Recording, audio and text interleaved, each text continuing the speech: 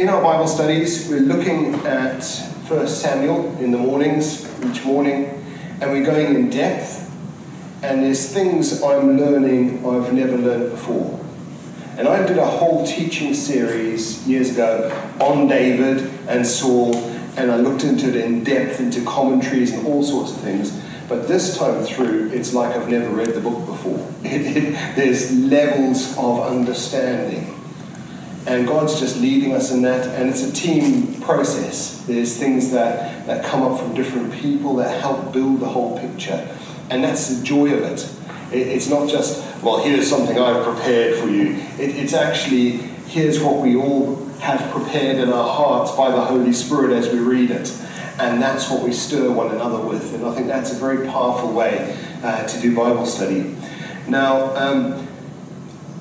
when someone leads worship well, very often they're prophetically on the money and they steal half your sermon. And that's always a good sign. Especially on those Sundays when you're praying and saying, I think I've got this right, Lord. And then you find, I feel so encouraged, I feel built up, I feel ready to go. Because there's something God wants to touch. And the thing that I want to speak about, which I'll go the short route through now, that we've had what we've had from during the worship. But it's this thought, David was a man after God's own heart.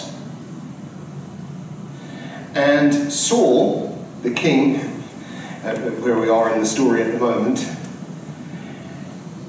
was kind of worldly wise man in a way, if you have read Pilgrim's Progress, but he's this kind of character that people pleases very well, that is full of hidden insecurities, and actually at times will rather go man's way than God's way, even when it comes to something as holy as a sacrifice. He's willing, because people are feeling a bit rushed and, they're going to disappear, we won't have much of an army. Well, the practical thing is just do it. And actually he misses the heart of God, doesn't wait for Samuel.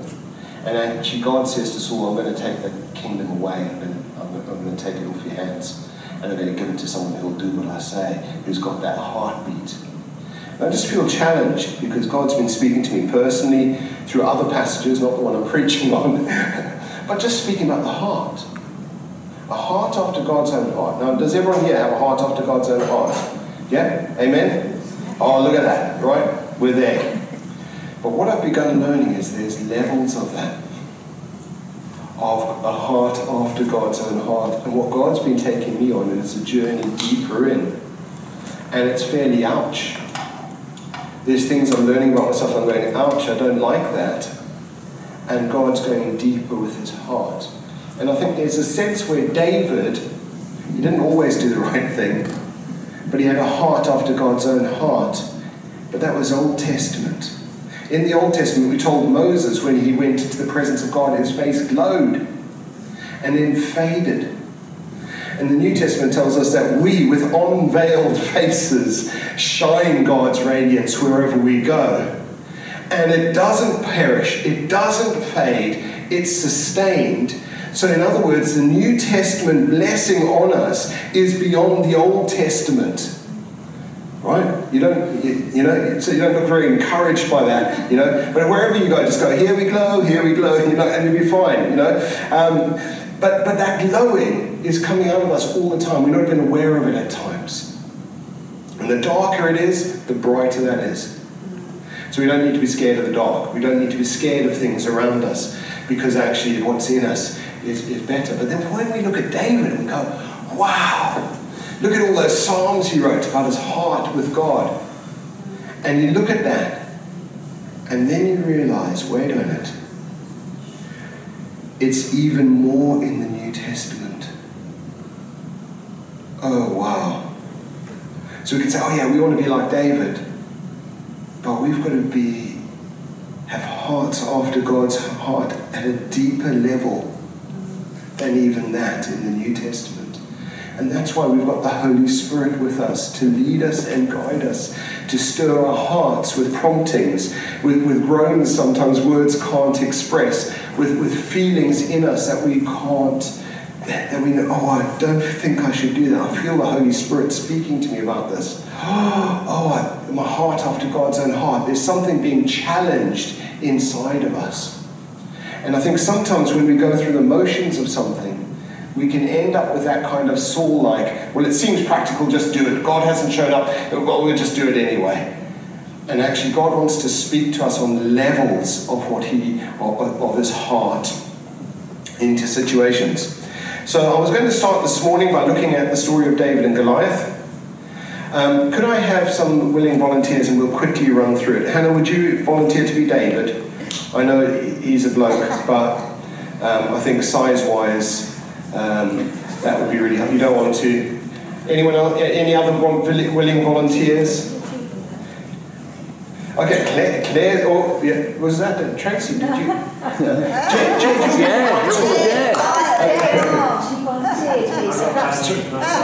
Okay, I need two. I need someone fairly big and someone sort of. Well, I can bend. Okay, right. Here we go. We'll move this out your way here. Right. Okay. Which one's starting with David? Which one?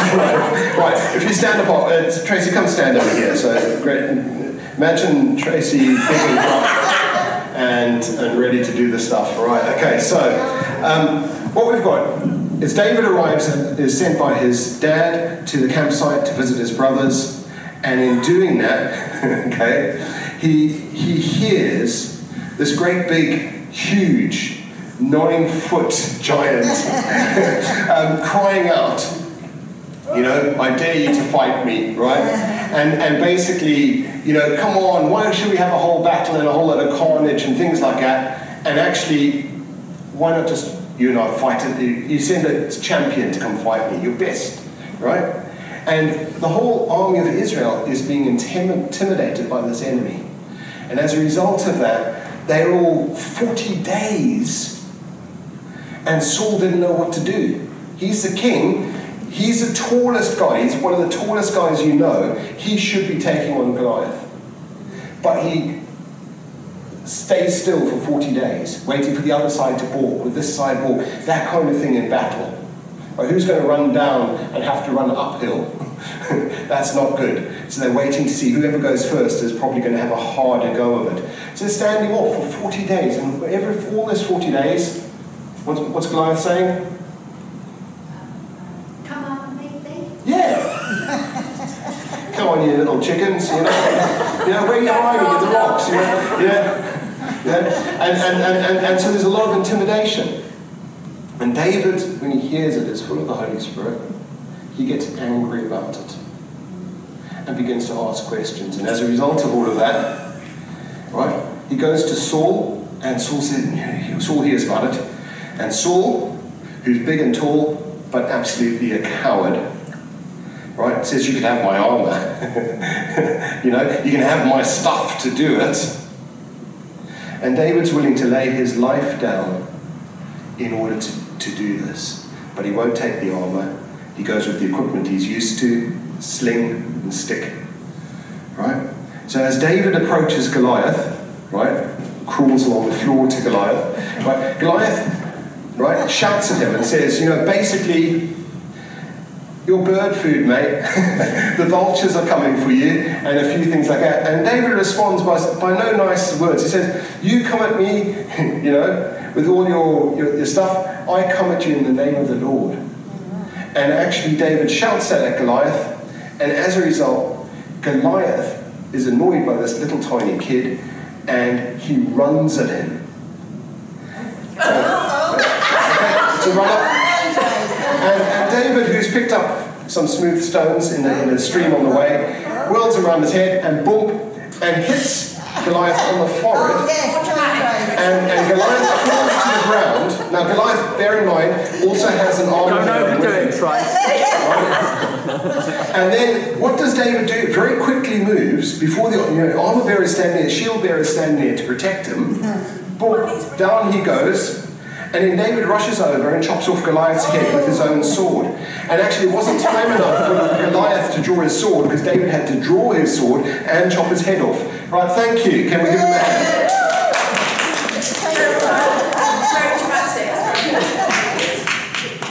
Thank you both. Wonderful lovies, wonderful. Okay, the extra biscuits for both. Right, okay. On the way to take on Goliath, David had to take on something else, his brothers.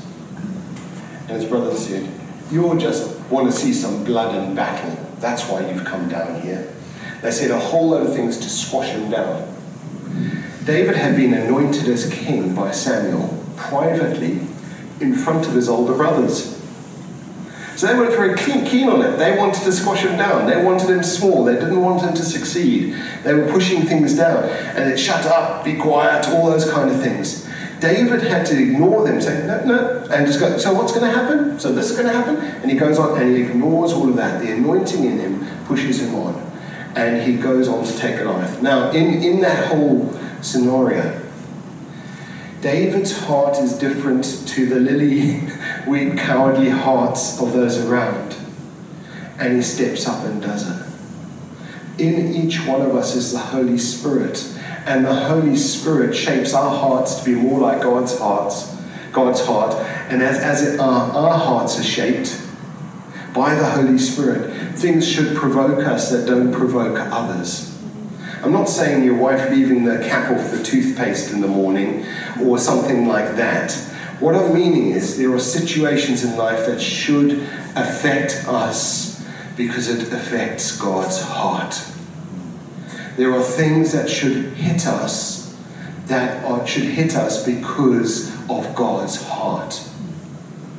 And so this morning, where we're saying we want to lay it all down, I surrender. We're saying, Lord, I want your heart in me. I want to have a heart after your own heart, and I want it to a deep level. You see, if not, we go through the motions of church. The church that gets built from this stage forward is built with a whole load of kind of, oh, well, we'll do this because it's practical, we'll do that because it's practical. There needs to be something of God's heart coming through what happens. It's not this, oh, we'll just do that for the sake of it. No, there's something that God wants to build in us. We need to listen to him. We need hearts after his own heart. So I thought this morning it'd be good in the second passage, so that's 4 pages gone of the sermon. The next passage is Psalm 27. So Hannah and I were joking this morning, and she's going, I said, oh, we're doing David and Goliath. She goes, oh, you're going to do it as a musical. I said, what a good idea. No, we're not going to do David and Goliath as a musical. But there is music to the story. Psalm 27. So it is a musical, all right? The psalm, we don't know that this relates to that situation, but as we read through it, just apply it to David and Goliath. Psalm 27. The Lord is my light and my salvation. Whom shall I fear? Right? The Lord is the stronghold of my life. Of whom shall I be afraid? When evildoers assail me to eat up my flesh and my adversaries and foes, it is them who stumble and fall. Though an army encamp against me, my heart shall not fear. Though war rise against me, yet will I be confident. One thing I have asked of the Lord, and I seek after, that I may dwell in the house of the Lord all the days of my life, to gaze on the beauty of the Lord and to inquire in his temple. For he will hide me in his shelter. In the day of trouble, he will conceal me under the cover of his tent. He will lift me high upon a rock. And now my head shall be lifted up above my enemies all around me. And I will offer in his tent sacrifices with shouts of joy. I will sing and make melody to the Lord. Hear the Lord when I cry aloud. Be gracious to me and answer me. You said, seek my face. My heart says to you, your face, Lord, do I seek. Do not hide your face from me. Turn not your servant away in anger. You who have been my help. Cast me not off. Forsake me not, O God of my salvation. For my father and mother have forsaken me, but the Lord will take me in. Teach me your way, O Lord. Lead me on a level path because of my enemies. Give me not up to the will of my adversaries, nor false witnesses that have risen against me. They breathe out violence. I believe I shall look upon the goodness of the Lord in the land of the living. Wait for the Lord. Be strong. Let your heart take courage. Wait for the Lord. So David, the giant killer, writes this beautiful psalm.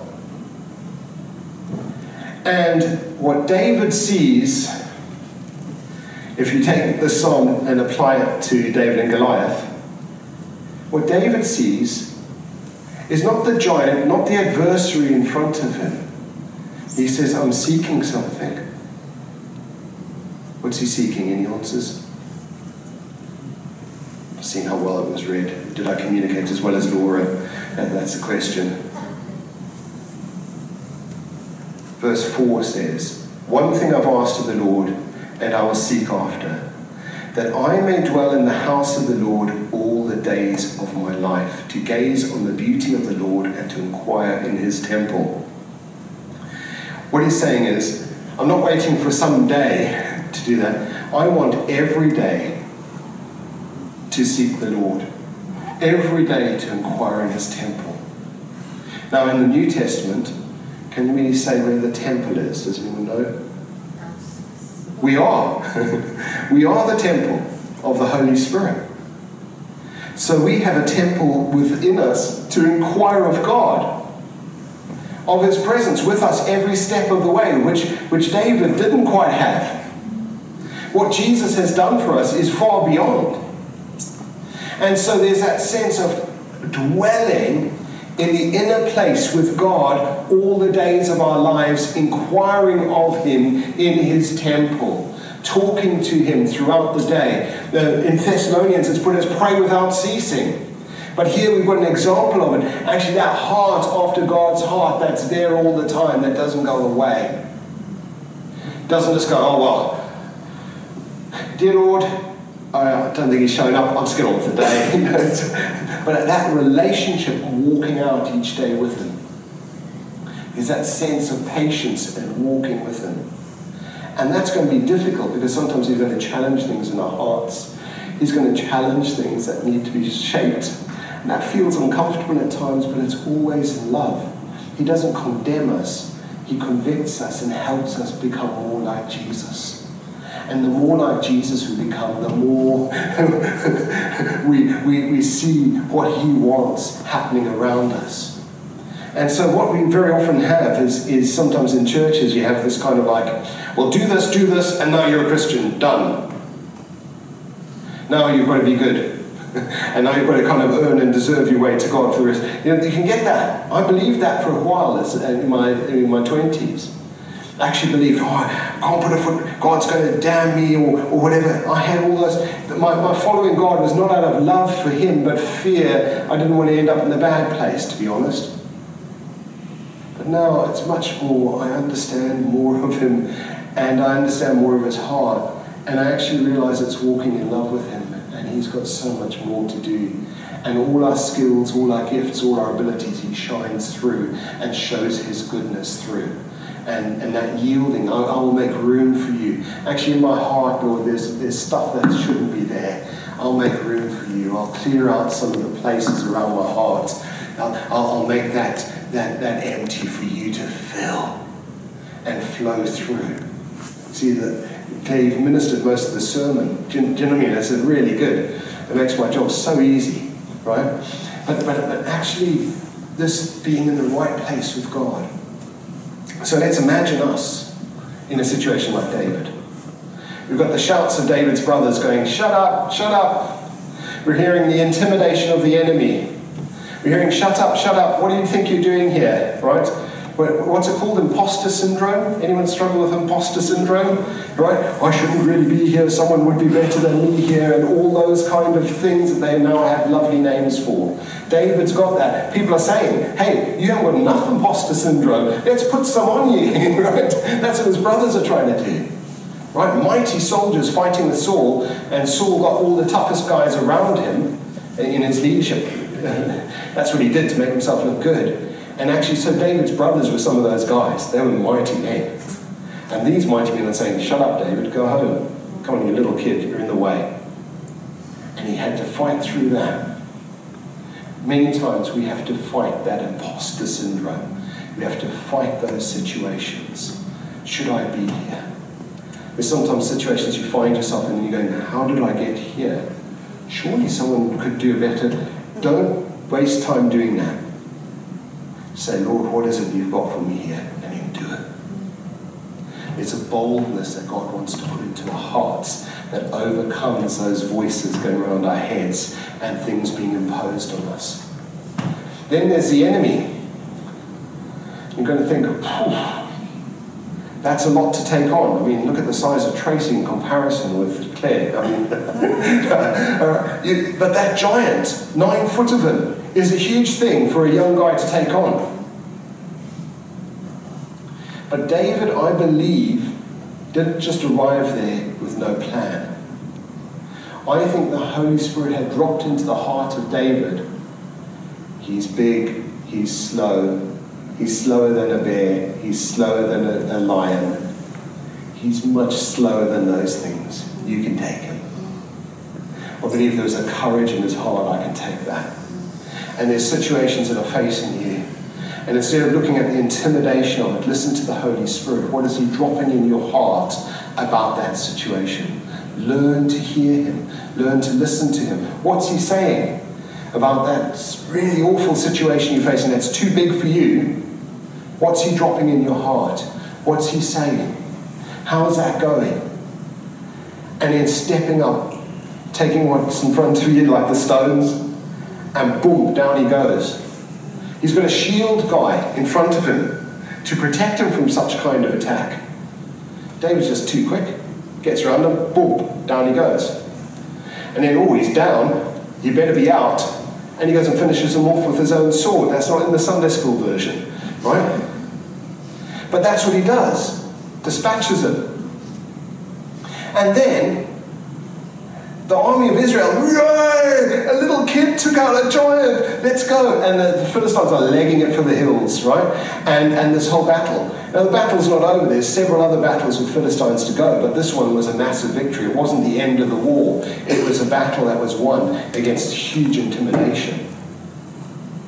And into all of that, David takes Goliath's armor, puts it in his tent. They take the head of Goliath around Jerusalem just to show people, look. Right? There's partying, but it gets to Saul. David then has to contend with an anti-anointing. Right? The anti-anointing was Goliath. He has to deal with the ex-anointed. And this thing is saying he couldn't. David has battle after battle after battle after battle and years of it.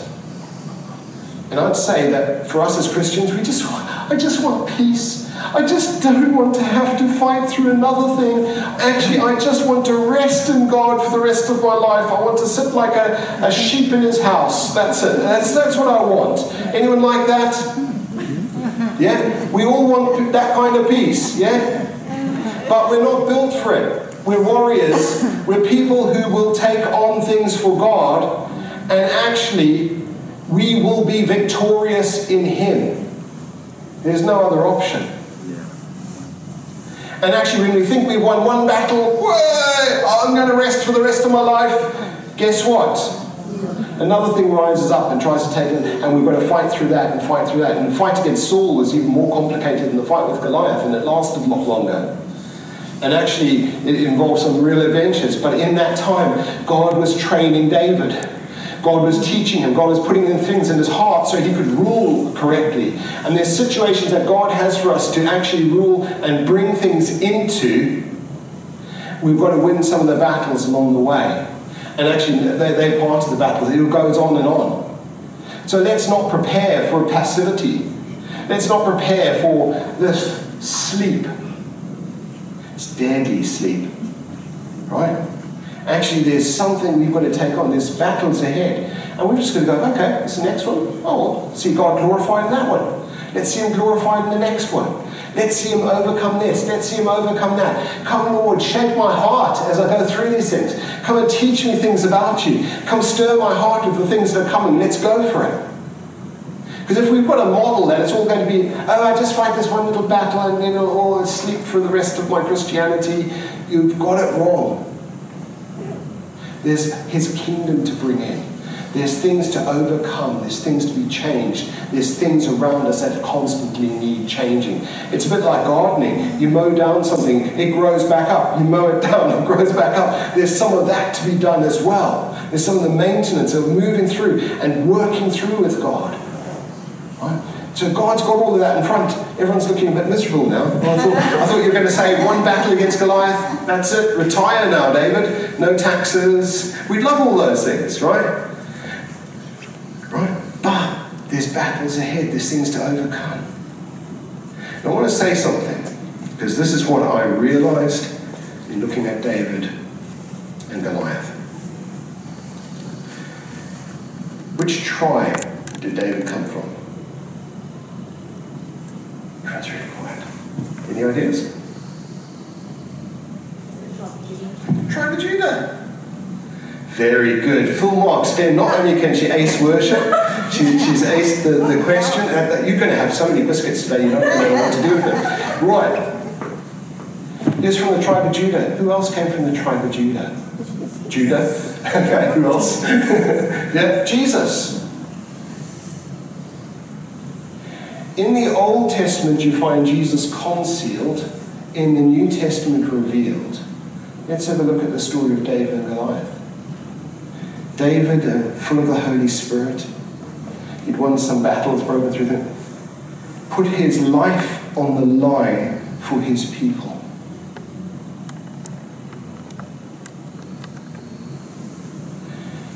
Jesus put his life on the line for the whole world. Died and rose again for the whole world. There's a little hint of it in David and Goliath. And he took down death and took down evil and took down everything that stood against us because of Adam and overcame and triumphed in the cross and the resurrection. Triumphed over them. And so our lives are hidden in Christ, in God. Yeah? So our status is we're not little David just taking on Goliath. We are people who are in Jesus taking down the biggest principalities and powers there are. Yeah? It's not just our fight. We are in him in the fight.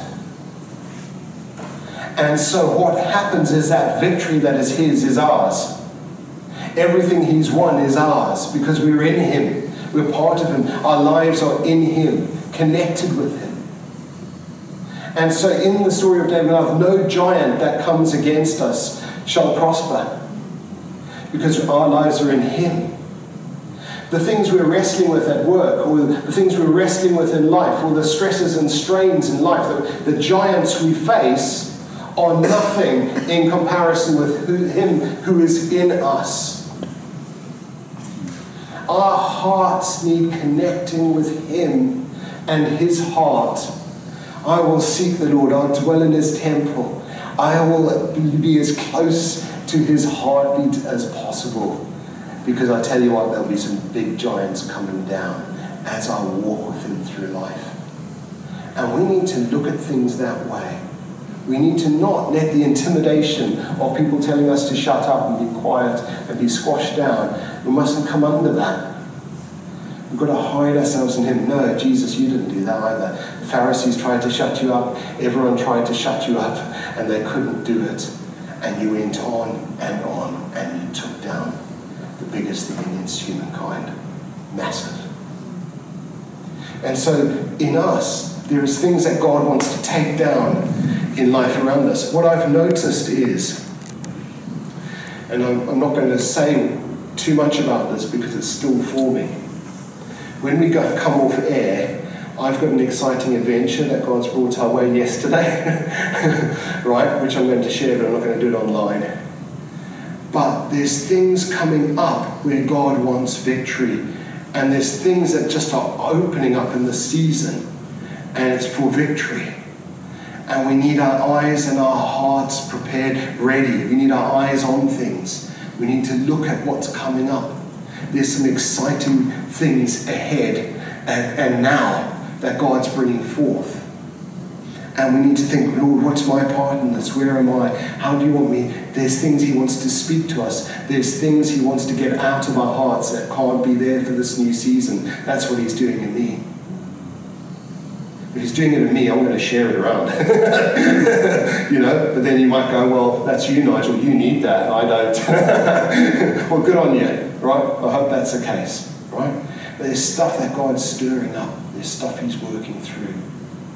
And there's situations he wants us to have the right eyes on that we would otherwise overlook. But he wants our hearts soft so we don't. And we see what he sees. Let's pray.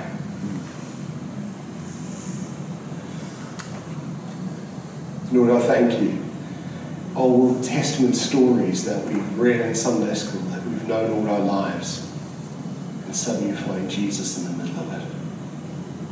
Lord, I thank you that as we go through life, you want us hidden in you. You want us to enjoy the full view, not a partial glimpse of what you do. You want us to see the big things shift.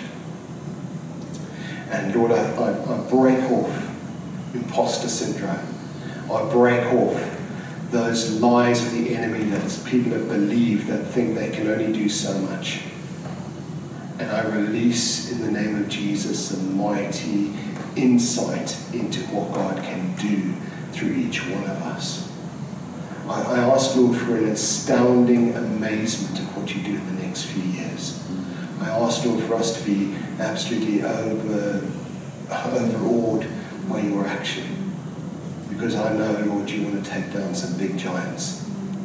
And so, Lord, I just pray you come and minister to us. In the mighty name of Jesus. And Lord, we pray for those online. We just ask, Lord, you bless them today. We ask, Lord, for the giants, the negativity, all the things that come in, the demonic oppression. We just break those off. Their voices shall not succeed. And we ask that you just come, stir our hearts, come fill our hearts, come fill our lives afresh. In Jesus' mighty name. Amen.